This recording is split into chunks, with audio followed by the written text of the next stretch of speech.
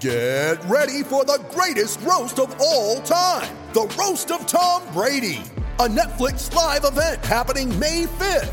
Hosted by Kevin Hart, the 7-time world champion gets his cleats held to the fire by famous friends and frenemies on an unforgettable night where everything is fair game. Tune in on May 5th at 5 p.m. Pacific time for the Roast of Tom Brady, live only on Netflix. This is Archery Unfiltered, the show that cuts out all the nonsense and gets right to the core of what it takes to make you a better archer.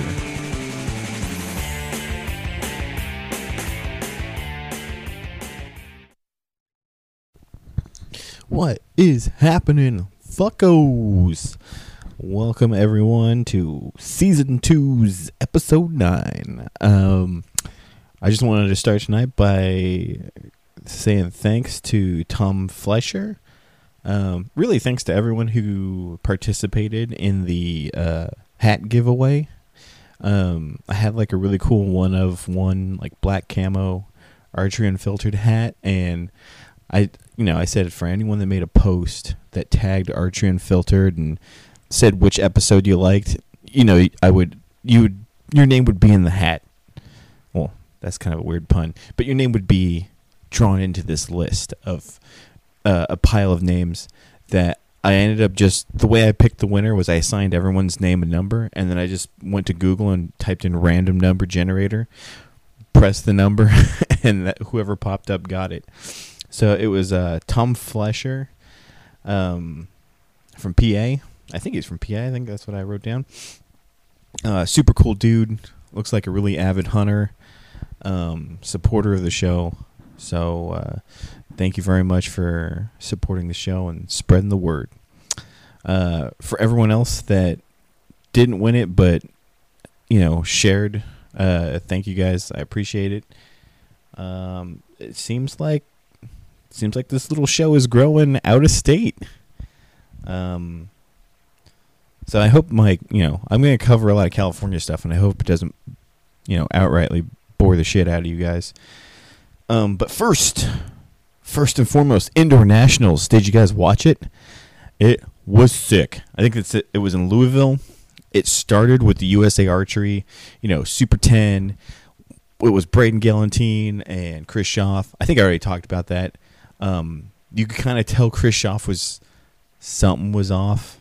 Maybe with the bow, hard to say. You could tell that there's like a little bit of like like a little bit of confusion, but he was gonna play his game plan. He was gonna shoot a shot regardless.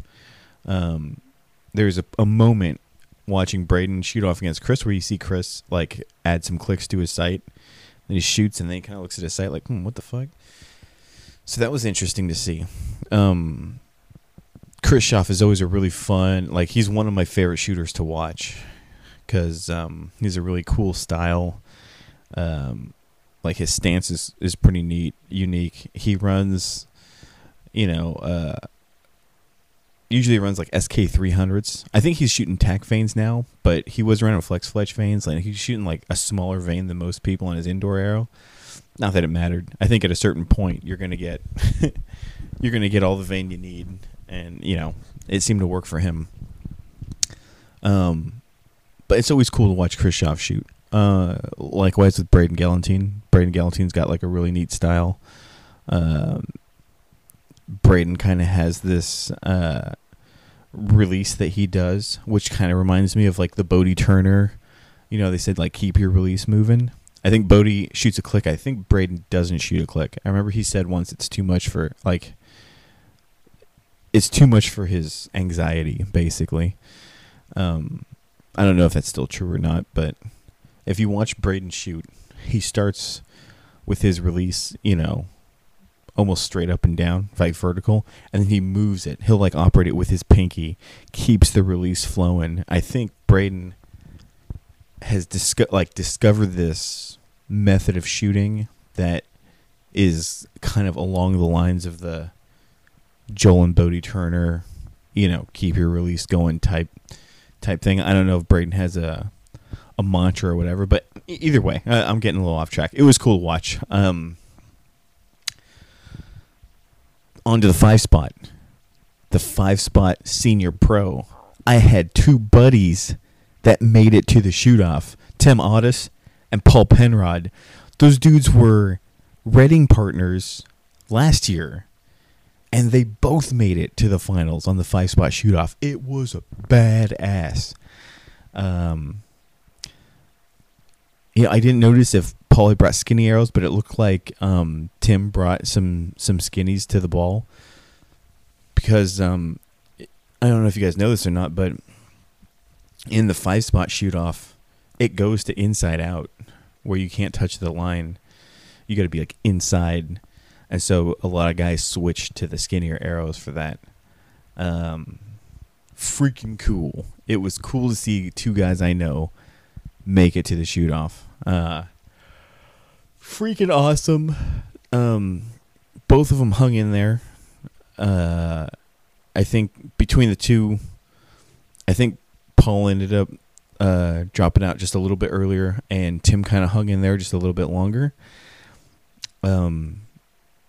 Actually, I think Tim held in there quite a bit longer. I think Tim was like third to last or fourth to last. I mean, third or fourth from first. So it was really cool. Tim is such a nice guy. Actually, both of them are really nice. Tim and Paul. If you guys ever get a chance to meet them, they're always shooting nationals, big events. They're super nice guys, down to earth. Tim's got like he's always smiling and laughing and like being nice, and he's got really white teeth. So if you see a guy with like that looks like a toothpaste model, that's probably Tim. Yeah, man, I love seeing my friends do well. At least I call them my friends. I don't know if they would call me their friends. I hope so, but I love seeing guys I know make it to the shoot-offs. I want to say it's any dog's day all the time. That's kind of like my go-to phrase. These guys aren't just any dogs. These guys are always making it. Paul and Tim, they did the shoot-off in Reading last. These guys are always up there. So yeah, you guys might know them. I know some of my homies, some of the people that listen to this are from out of state. Do you know Tim? Do you know Paul Penrod? Tim Audis, Paul Penrod. These guys are badasses. I met Tim at the First Dakota Classic. He beat me. And I remember thinking like, fuck, I thought I had it in the bag. And then Tim beat me, and it was just hard to be disappointed because the guy was just so damn friendly. And then we saw each other at a bunch of other nationals. It was fucking bananas. So anyway, congrats to you guys. Your buddy Wendell, big fan. I love seeing you guys on the big screen. You guys wear those jerseys well. You represent well. Let's see. In the news, I gotta say, I heard some stuff that I thought I wanted to share with you guys. Every so often, I'll throw out some stuff to my buddy Rudy. My buddy Rudy is a hardcore Hoyt Easton supporter. He's very loyal, and so I just like to razz him. I like to razz him from time to time. And one little thing that was in the I don't know if it was in the news, but it's kind of in like the outdoors water cooler, what do they call that? The news we're getting around. So a lot of you guys know that Gold Tip Arrows is owned by like a larger, I don't know if it's called a buyer's group or just owned by a larger company called Vista Outdoors. Well, Vista also owns Federal Ammunition, and they're sending a bunch of bullets to Ukraine. How about that? I don't know where you stand on the whole Ukraine-Russia thing. I doubt you're pro-Russia, but Vista's sending a bunch of fucking bullets to to the Ukrainians. Pretty cool. I mean, it would be cool if we could get bullets here. It seems like getting bullets to just go hunting is like damn near impossible these days. But pretty cool. And so, I wanted to tell Rudy, hey, man, Vista's sending bullets to Ukraine. What the fuck is Easton doing to help? And I think Rudy's answer was like, Easton helped us get to the moon. And everyone knows we never landed on the moon, Rudy. Bunch of bullshit. If you believe that, I gotta tell you, every minute there's a sucker born. So, someone asked me, hey, like, can shooting with people drag you down, like, performance-wise? I do think, yeah, it can be. I think that's why, like, a lot of good shooters are very selective about who they want to shoot with. Some people, some shooters, they don't care. They'll shoot with anybody. But I know some people, they kind of want to go out and concentrate, and they want to shoot with other people that are going to be concentrating. I don't think that if you're like an up and coming shooter and you want to shoot with someone who has some like prestige behind their name, and they turn you down, I wouldn't get too upset by it because maybe they don't want to answer a bunch of questions, or they don't want their brain picked because they want to focus on working out their own, their own shit, working out their own shot. So yeah, I wouldn't take offense. Someone had just asked me that, and I like shooting with people that are also in that focus, self-focus thing, and I also like shooting with people that put the screws to me when we're shooting a scoring round or something. I used to say all the time when I was coaching a bunch of kids, I would say, iron sharpens iron. And I still believe that. And so it's kind of cool.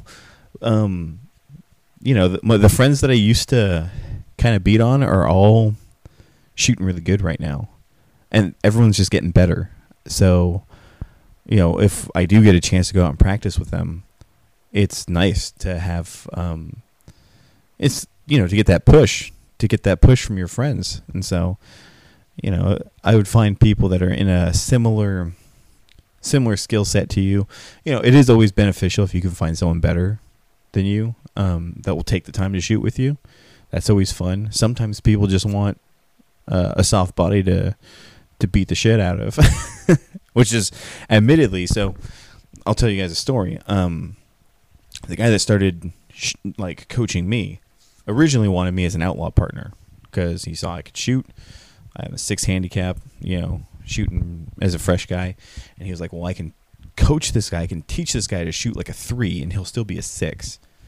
And, it just took a couple years and I was able to cut down all my handicap points. I lost all value for him. But when he couldn't coach me, when he was at work or with his kids or his wife or whatever, there was another guy at the club that I shot with, a guy named Ryan. And Ryan was a much better field archer than I was, admittedly. I think in the scheme of the Outlaws, I think he made it to like a 2 handicap, maybe even a 1 handicap at one point. So that will tell you guys he's like a 9-11, 9-13, maybe even a 9-15 shooter at the height of his game.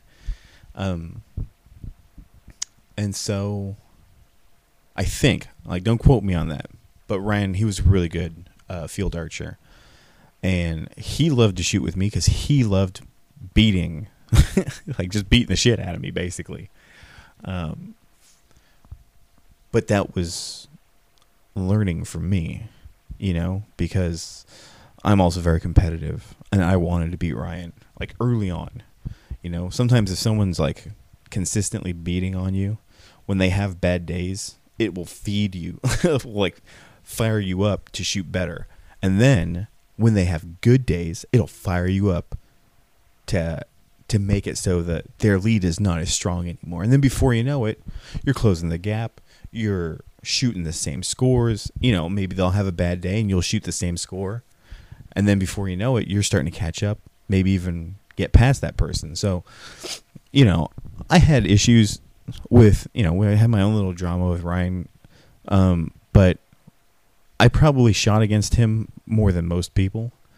And he is, very, instrumental into me developing as an archer, at least during this phase, during this up and coming phase of my own archery. Since then, I've Ryan stopped, and then I shot, with Emerson. This guy started shooting at Rebo, or that's like my home club in Oakland, named Timon, and he was a fast, Timon was a fast gainer on points. So, me and Timon kind of mixed it up for a little bit, and then, I started shooting with the guys out in the Pacifica area, and, just all over. I've had, for the short amount of time I've been shooting, I've had a lot of archery lives, I guess. Maybe 4. And I'm shooting with the West Coast cats, but unfortunately I'm shooting like the least I've ever shot. But anyway, that was all in like I can't remember if someone asked me that a long time ago. It just kind of came up in my head, why do you want to shoot with certain people? And usually I just say iron sharpens iron. That's kind of like the easiest thing. So this is going to be a cool week of podcasting for the show. I'm cutting a basic Thursday episode, as always. On Saturday, I'm going to have a guest. I'm going to interview a guest. Hopefully educate you fuckos a little bit about some archery shit. And then Sunday, I'm going to go shoot the Cartoon Classic up in Lodi. And that will be... I'll probably be doing another podcast for that on the long drive up there. So it's going to be a podcast heavy week. So, Saturday, I'm going to be interviewing Tom Parkinson. He's the guy that builds Steve Anderson strings. I bought a set of strings from him for my TRX. He's a super knowledgeable guy. I intend to pick his brain about strings. And tell me, what are we looking for on a good set of strings? What's the best material? What's optimal? Even D-loop? The guy knows so much stuff. And you guys know me. I'm not trying to sell you anything. The stuff that Tom's going to tell on this show will be stuff that you can use wherever. He'll be the first guy to tell you. You don't have to buy string. This is not going to be like an advertisement for Tom. I mean, it kind of will be, considering the guy knows so goddamn much about, string building.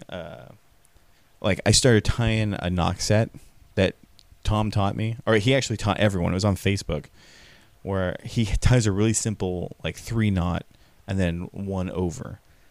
I used to tie like a 5 and 4 or a 6 and 5, something like that I learned from Dave Cousins. Under. And Tom also goes under, not over. And I know some people go under knock, over knock. We can get way into that stuff. I'll pick his brain on that stuff when the podcast comes around. But the dude's got a lot of knowledge. I mean, you guys probably already know he's a 452X believer, like most of us nowadays. I think the old like BCYX craze has kind of died down. But there's always stuff. There's bloodline strings are kind of getting popular. Ghost strings are still there. Freak show. There's still there's going to be all these proprietary things, and we'll go over all that stuff. I'm not going to trash any brands. I'm not going to get down that thing. I'm not going to start debating shit with a bunch of fucking sellouts. But hopefully what it's going to be is just an educational show. So it'll be fun. Tom's a cool guy. If you guys ever check out his Facebook, Tom Parkinson's, Facebook, it's freaking cool. He calls his Facebook Park-N-Sons,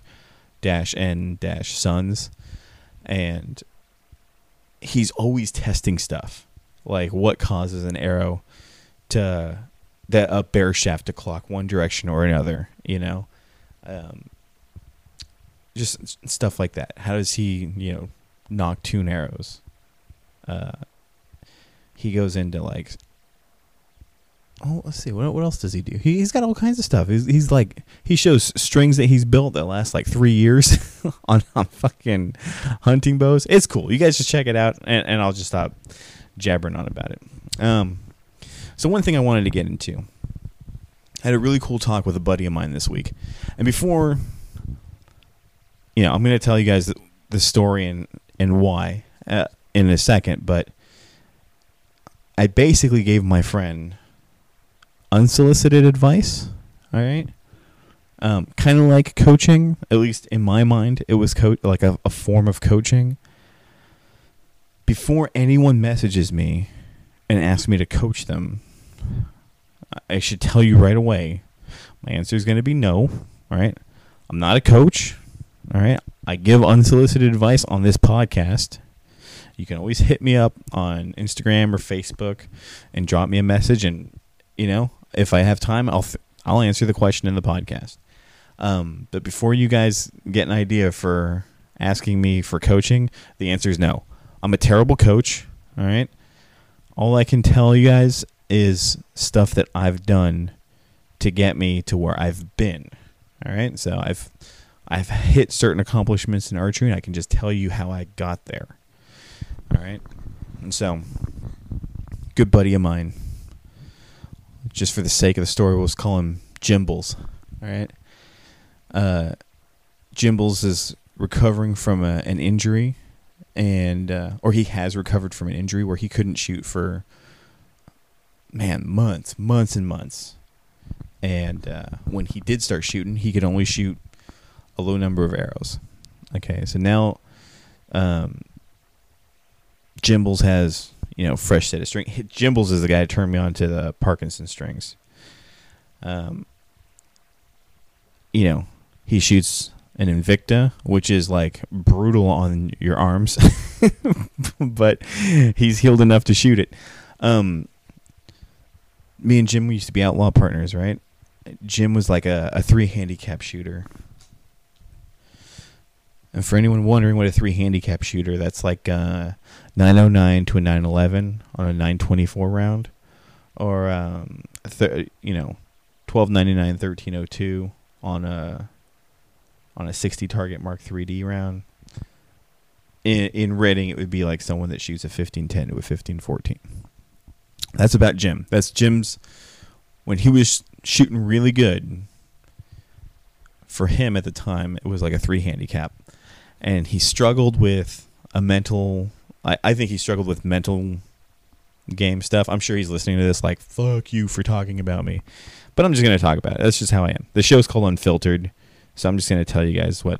I'm not going to censor myself, damn it. So I think Jim was like a 3 handicap shooter, and when the mental part of archery kicked him in the dick, it turned him into a 5 handicap shooter. So as long as he could keep his mind clear, Jim was always capable of doing amazing shit. He shot, I want to say, state indoor round, and I want to say he only dropped 2, but he beat me when I was shooting really good indoor scores, and it was like he just got his Invicta. He had set it up. He maybe put a couple arrows through it. It was like a week old, and he shot his personal best 450 round, scored 450 round. And it's because he went into it, my theory is he went into it with a clear mind. He didn't have any expectations on himself. He's a guy, and you guys might know shooters like this too, or you might be one of these shooters where the second expectations, you put expectations on yourself, the hill you're climbing gets way steeper all of a sudden, And I see this, with other guys where their practice scores are fucking dope, and then the second it comes to scoring, it's like they're a whole different person, right? Or it's like they didn't just put all this awesome practice in. And so, I've seen this. I've been watching Jim shoot for years now, and I can see like there's all this potential in his shooting, at least score wise. As soon as he clears these roadblocks out of the way, right? Like as a shooter, he's got everything that you need to be a high level shooter, a high score shooter. He can do it. It's just when certain roadblocks get in the way, they might as well just walk up and take his bow and throw it on the ground, Granted, okay, he also has bad luck where shit knocks his bow over a lot too. It's, that aside, all right, we're talking about the mental part. So I'm slowly seeing him, like, if the mental issues are thorns, I'm slowly seeing him remove these thorns. And it's happening now that he's, like, recovering from the shoulder injury and he's getting out to shoot. You can kind of see it, like, not only is he picking up where he left off, but he's, like, able to, maybe it's because he's just wiser or he's had time away from the sport, time to think. It's like he's free to solve these little problems that kind of bugged him before. And maybe he's just happy to be out shooting also. But I'm starting to think that, you know, he's hitting a new level, or he's about to. Hopefully he doesn't listen to this and then it all goes to his head and fucks him up. But he was telling me that he was shooting a half field round, and I'm going to get into some stuff here. All right, so Jimbles and another buddy of mine, the way they used to practice was they would shoot a half field round. Right, they'll shoot a half field round, 4 arrows. I don't know if they're doing it all on the hunter face or all on the field face or whatever. They'll shoot their half field round, which is 14 targets, 4 arrows apiece. All right, let's do the math here. What's 14 times 4? That's 56 arrows. And then they would multiply their score by 2, and then they would say, okay, I'm about a, 540 blank shooter or a 550 blank shooter. I never liked that. These guys, I remember a long time ago, and I never told this to their face, told this to them. Wait, how am I saying that? I never told this to them, to their face. But every time they would do that and tell me what they shot on their half field round practice, I would roll my eyes super hard. Here's why. Endurance, as much as archery is the sport of fat guys, right? Or the soft people, there is endurance comes into play in this game, especially on a field round or a safari or, something like Redding. Maybe less so in Redding, because in Redding you're doing 25 targets a day and it's 2 arrows a target, right? But like if you go to the Break the Barriers event, Barriers event down in Fremont or whatever, it's 100 targets and it's 1 arrow. I think it's like 50 and 50. I can't remember how many you're shooting each day. But basically, this half field round is not, in my mind, is not enough arrows. It's like sprinting 10 yards and then calculating how fast you can run a mile based off of that 10 yards. Or, a good example, I was telling my buddy, like, that's not an effective way to practice. Kyle Douglas doesn't shoot half a Vegas round and then just multiply his score by 2.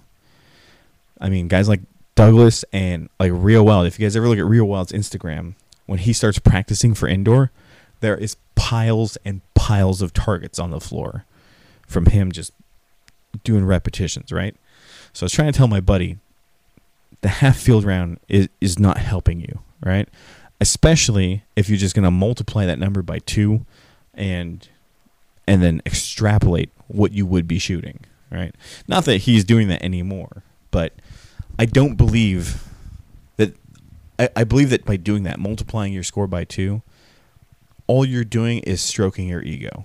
You're just saying, like, okay, I'm not going to shoot the other 14 targets, but I'm just going to assume that I score the same as the first 14, and we all know it's not how archery plays out. Okay, like all the targets are different target face, wind, angle, elevation, whatever. Each target's going to have its own challenges. So you really need to either shoot a full field round, which is what I used to do. Granted, I was single, didn't have a wife and kid. And I also had a buddy that was right there with me who was like, okay, if we shoot a half field round, we're shooting a ton of arrows and we're scoring all of them. We're not doing 4 arrows. I mean, me and my buddy, we used to do like 8 arrow, 14 target rounds. Or we would do, I used to play this game called 4 to pass, right? Or maybe it was 5 to pass. It was a weird number where it was like, if you miss one, you start over, and you gotta shoot it clean, right? I've done all kinds of like little tricks in games to make it so you end up putting way more arrows downrange than you need to. I would also just workshop targets. Anything that was outside of 40 yards, or if it was a tough 40-yarder, I would workshop, shoot the whole quiver at this one target, okay? So I told my buddy, hey, don't do that. Shoot a 6-arrow. If you're going to shoot 14 targets, shoot 6 arrows. And I have to back up. This is in response to, he messaged me and said, hey, dude, I think I'm in a groove here. I think I'm doing better than usual. Like, I'll let you know if the momentum carries on. And then he messaged me. He's like, well, that was quick. It didn't carry on. And he was kind of starting to get down on himself. And he told me, he said, I thought it was going to be any dog's day. And there was a bunch of like tough love came out of me then, because it was like, I love this guy, right? So I want to see him do well, but I don't want to see him put his eggs into baskets that it doesn't have to be in, right? So I told him, like, dude, what are you talking about? This is practice. Like, it's not.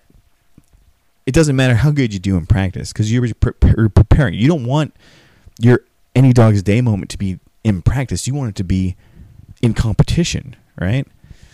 So I was trying to tell him, like, dude, your mindset is, you got to adjust your mindset.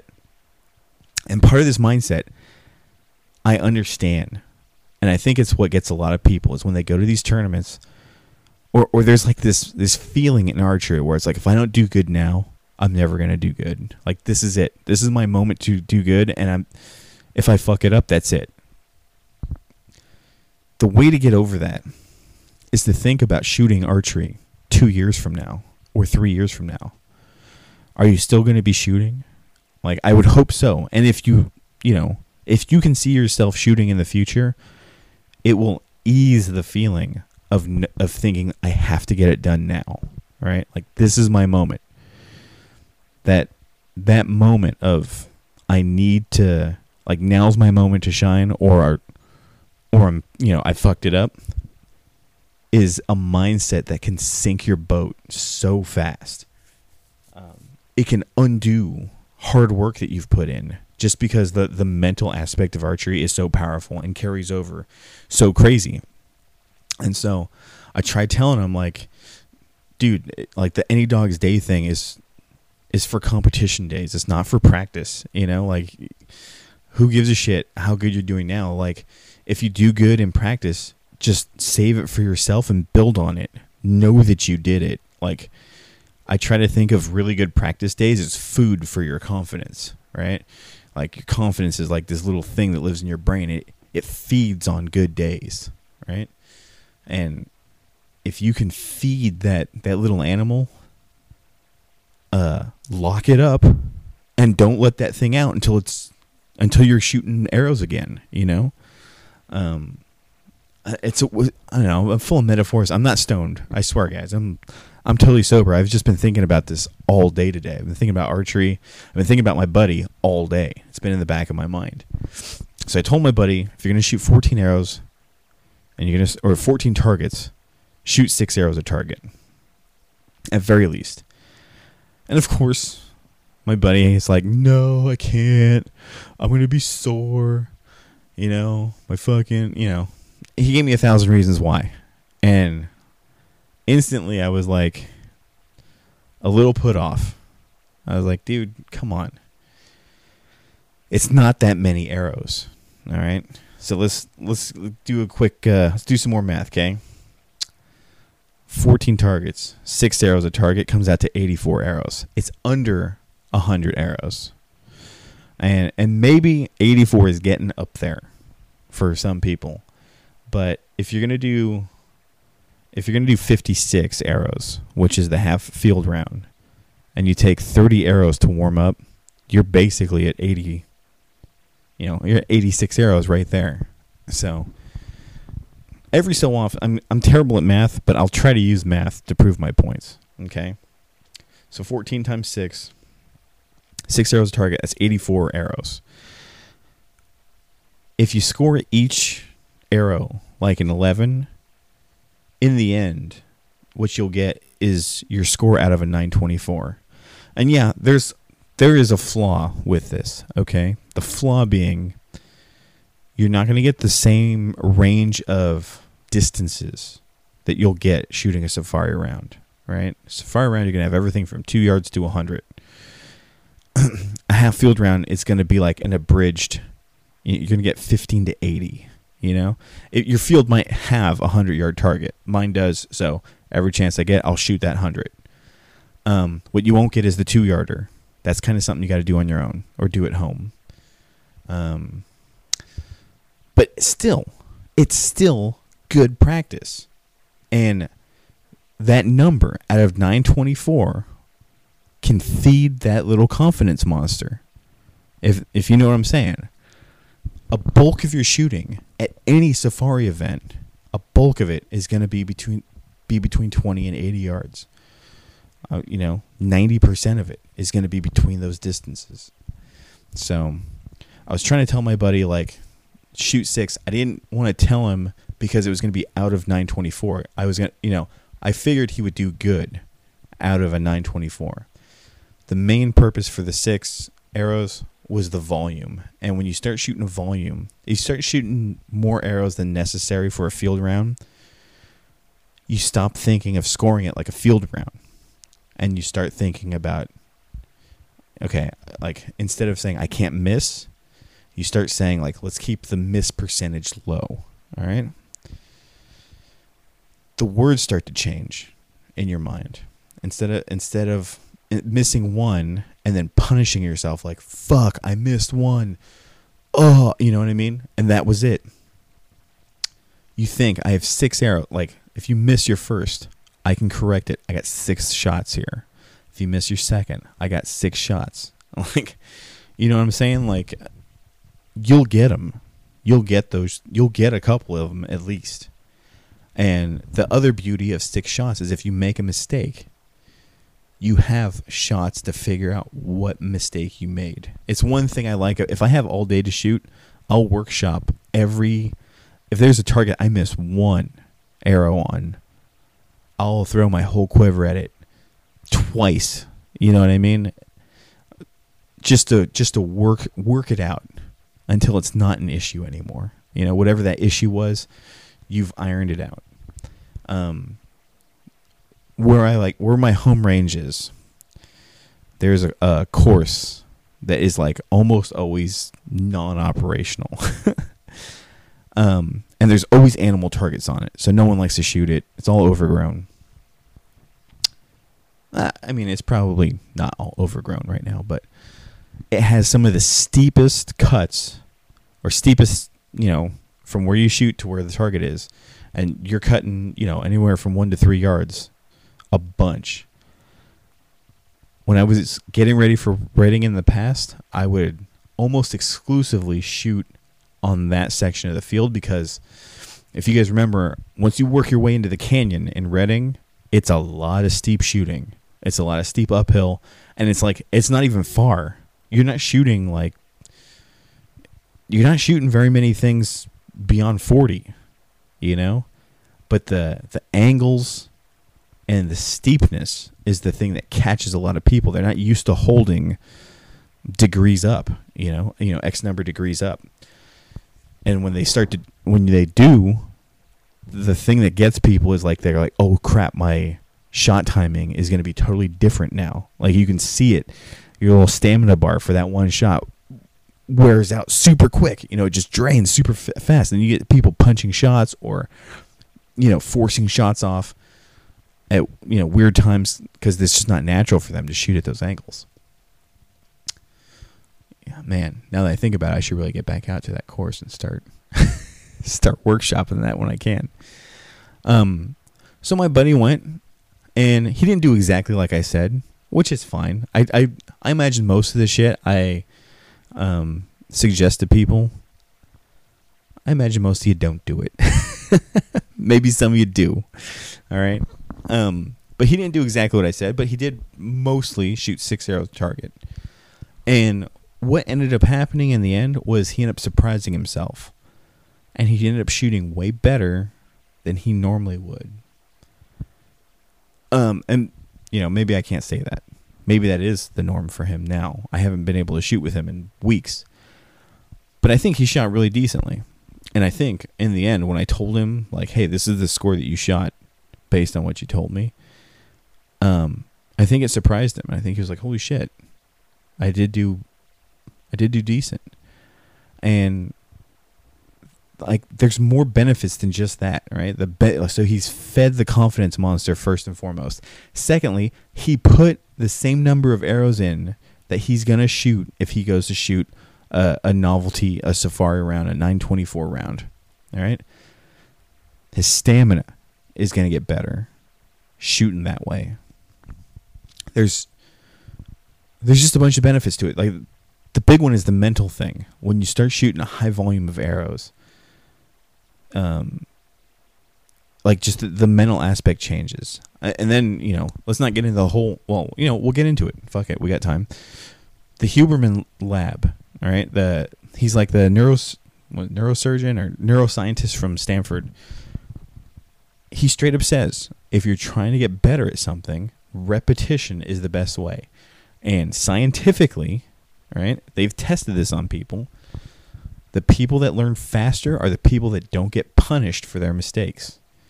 Right? The people that like, I think it was like Super Mario that they were playing. When you died, if you start all over from the beginning, it takes you longer to complete a level versus if you died, if it just said, oops, there you go, start over from right there. You know, try again. That try again attitude is the thing that's going to help you learn faster. You're going to get better faster doing that. That shit is free. You don't got to pay for that. You take that to the bank. Repetition and not punishing yourself for making a mistake is how you get better. So, you know, granted, you can't be a narcissist either. You can't miss and be like, I'm still the shit. That's okay. Like, you gotta be punished a little bit. Joel Turner even said, let that be the fire to, like, that feeling you get when you miss, let that be the thing that fires you up to not make that mistake again. He's like, remember your mistakes. It's the exact opposite. Joel Turner's teachings are like the opposite of with winning in mind. And, you know, I respect both of their approaches to it. With winning in mind is like, stay positive. You know, you got to keep the negative demons out because, you know, your next arrow is the one that matters. But I think there's a healthy balance on both, you know, and I'm sure I haven't taken Joel Turner's course, so he might even be saying that something similar in the long run. But, you know, it's okay.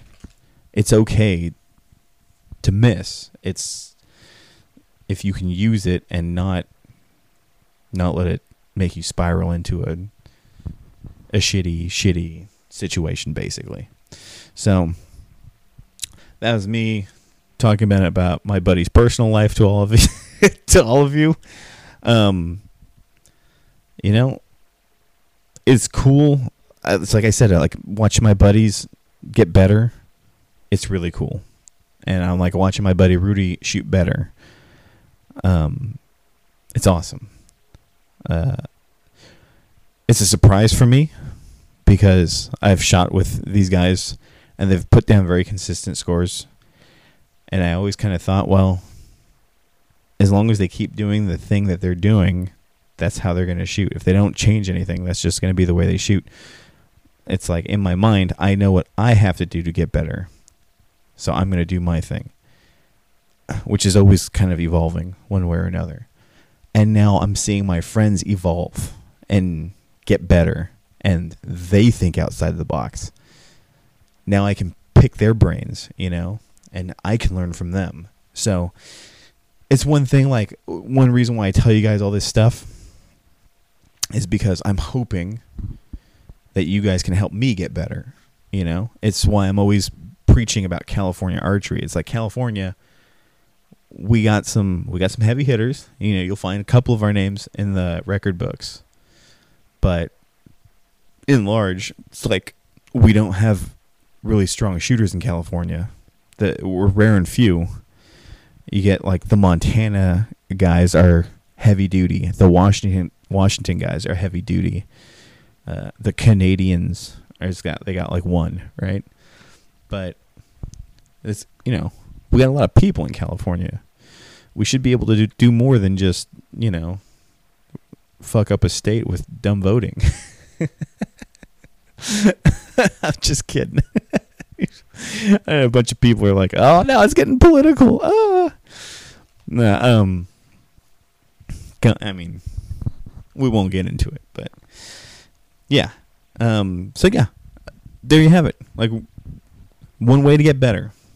If you're strapped for time, and you normally shoot a half field round, shoot more arrows. Don't just do 4. Like, it's like exercising. You know, practicing is, you're exercising a lot of stuff. It's not just your bow arm and your release arm. It's your timing. It's your, you know, neurons, whatever.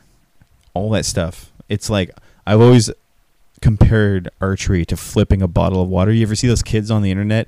They'll flip a bottle of water and it'll land on its base. It's like, yeah, that's cool. Now do it 30 times in a row. Now do it 30 times in front of a crowd of people. It's like that, you know? So, well, all right, guys. Let's see. It's Any Dog's Day when it's not do or die. I think that's what I had written for my notes. I wouldn't be doing my service for California Archers if I weren't going to tell you guys about upcoming shoots. So this weekend, the Lodi Bowman is having the Cartoon Classic. It's the second leg of the Outlaw series. It's my personal favorite of the events, because historically I've done pretty good at this event. But it's also my favorite because it's a very the course is not extremely difficult, right? It's like a medium. It's an easy to medium course, but it's a lot of targets. It runs the gambit. You got some uphill, you got some downhill, you got some over a hump. They got the 100-yarder. They're gonna have a short target somewhere in there, so you gotta have your short marks. It's all that. I've been waiting to go back to Lodi and shoot this one again for a long time. Also, other events coming up. Bow Hunters Unlimited. If you're in the San Francisco Bay Area or Northern or Central California, Bow Hunters Unlimited is like the Saratoga area, I think. Saratoga, is that right? It's kind of like northwest San Jose area. They're having a 3D shoot, part of the regionals. However, it's only 28 targets and 2 arrows. That's not very much shooting. Math will tell you that's only 56 arrows. But it's 3D. It's worth the practice if you're nearby. All right. Also, okay, I'm sorry. Bow Hunters Limited, that is April 3rd. So that's coming up. Break the Barriers. The BTB and NFAA National 3D Open Team Open event. April 9th to April 10th. That's going to be in Fremont. 102 targets, 1 arrow per target. I do believe it's little orange spots on those. My boy Rudy and I got 3rd and got us some belt buckles last year when we shot it. Hey, the belt buckle says 3rd place. I was a huge accomplishment for me personally because I had wanted one of those belt buckles ever since I saw it. I remember my coach, my buddy, and I in Vegas got to see those belt buckles before the first event, and my buddy said, "Dude, we have got to get us those belt buckles." Well, he has since stopped shooting, but I went and got one. Got one with my buddy Rudy.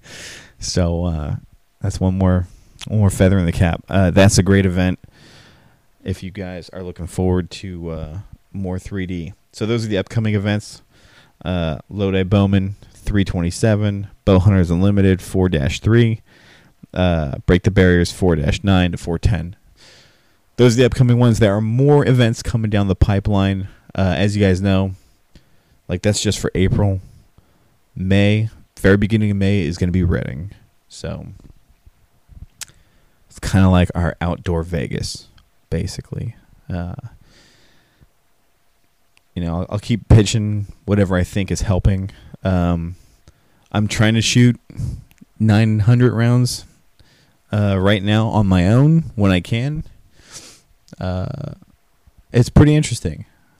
Like, I start to see where I'm weak in just my shot process, like just the way I'm shooting. And I've told you guys I have like the super simple shot process. It's basically like 4 steps. Get there, draw the bow back, aim, rip it. But within all that, there's very nuanced little things here or there that I can find in myself. Like, I need more repetition to tweeze out these issues. So, anyway, thank you all for listening. This podcast, as always, is brought to you guys by DB Custom Coatings. They are doing a new bow, a hunting bow. Darren's just finishing up right now. It looks fucking sick. As soon as Darren lets me, I'm going to share the pictures on my Facebook page, the Archery Unfiltered Facebook page. I'm getting another TRX 38. Getting it Cerakoted. I'm going to have an indoor-outdoor bow. That shit's going to happen. I plan to pick it up Sunday and just give it to Darren right away to Cerakote. So I can stop talking about thinking of getting it Cerakoted and actually just say, look at my Cerakoted bow. All right. DB Custom Coatings. Check them out. And Carbon Craft Stabilizers. They're still the bomb. I'm loaning out my my Carbon Craft bars right now to whoever wants to use them, just so they can, I'm trying to spread the gospel by just letting people shoot them and see how good they are. In the meantime, I'm fiddling around with Bee Stinger bars, but there's a noticeable difference. And it's funny because I let a friend of mine try them, and he said, man, they're really damp, right? Basically, like there's no vibration when you shoot. And I never really thought about that. The main quality that I like in the Carbon Craft bar is how stiff they are. And to me, that super stiff bar comes through in your pin float, in your aiming, right? The feedback between your hand and your pin and your eye, it all seems very instant. There's no like lag or anything. I guess there wouldn't be any lag anyway because it's real life, but it's not like you're dragging your pin anywhere. It's like it's connected to your hand. And I credit that to how stiff the bar is. I did these deflection tests a long time ago, and I think what happens is when you have a bar that's extremely stiff, when you execute a shot, that stiffness is going to resist a lot of the bending that happens. So what you get is that dampened effect. These tests are way deep down in my Instagram, so if you have time and you don't care about sifting through a bunch of baby photos and videos, they're in there. I test a bunch of bars. I think I tested like 4 or 5 bars, and you can see the difference. It's a really like crackhead test that I did where I'll take the end of a stabilizer, I'll put like a point on the end of the stabilizer and put it on a tape measure. I'll pull each bar down with a D-loop, the same distance on every bar. I'll pull the same amount down, and I test the bars with weight and without weight, like 1 ounce, and then it was like 5 or 10 ounces. I can't remember. And I'll put the video in slow motion, and then I'll use a thumb trigger, and I'll release the D-loop, right? And then you can see how much that bar oscillates, like flexes, and for how long. And it's real interesting because the Carbon Craft bar stops oscillating really fast, but it also oscillates the least. So there's something about, probably a ton of unidirectional carbon, I would imagine. I'm not really a material science guy, but if I were going to guess, I would guess it's the type of carbon they're using in that bar. It resists that motion a ton. Sometimes you'll see like mandrel wrapped stabilizers where you can see horizontal, like horizontal wraps, or like it's hard to explain. You want the carbon, and this goes with, if you look at like a bicycle, right? The carbon that's going in the long direction of the tube, that's what you want to resist bending. That's what's going to resist it. Any carbon that's going vertical is not helping you, right?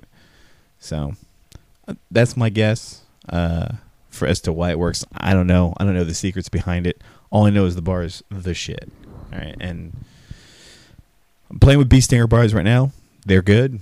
They're cool, but they're only like 60% of what the Carbon Craft bar is. I did, however, see the Conquest Pro like a week ago, 2 weeks ago. My buddy Louie had the Conquest Smackdown Pro, and Louie runs a fuck ton of weight on his bars. This guy Louie's like basically Popeye with a bow. And for you millennials, Popeye is like this super yoked guy that would abuse steroids. I don't know if Louie's doing steroids, but he's holding like 40 ounces in the back and like 30 ounces in the front.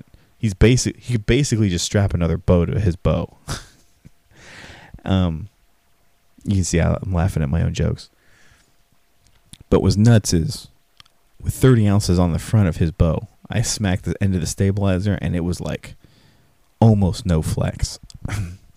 Now, I would like to try the Smackdown Pros and compare them to the Carbon Crafts, but I think there's probably going to be a trade-off. I would guess, because I haven't found any bars like the Carbon Crafts, I would guess the Smackdown Pros are going to be heavier. But I don't know. I can't really say that until I try them. I definitely want to try them because they seem like the shit. But, there's a trade-off.